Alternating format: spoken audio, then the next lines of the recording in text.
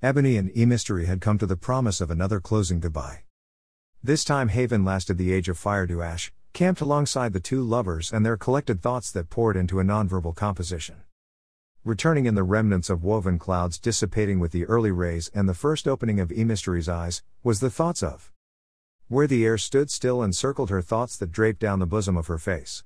Lay on her cheeks, the remaining chill and waters of his caress. Passionate thoughts. Ebony was poetry in. And of himself. Who was now in the shadows of the previous evening. Number 2. As we continue with another sneak peek from Black Harlequin, the romance revealed. Airy whispered confessions emerged, loosened secrets, alive, born from questions. Disguised and unliked, unfriendly. No longer neighbors of intimacy afar. In a soulless haste, rushing and crashing, escaping wreckage, was almost a tragedy, but a shadow that remained, was how words revealed that the moments into time, was the day and cast of their silhouettes, stone. Moments that came unshockingly when Emystary was relieved by Ebony's call, upon receiving the scented letters from Emystary. Owning it, his tone, his voice, hushed. The absent questions that they didn't speak. It was the poetry of Emystary's letter.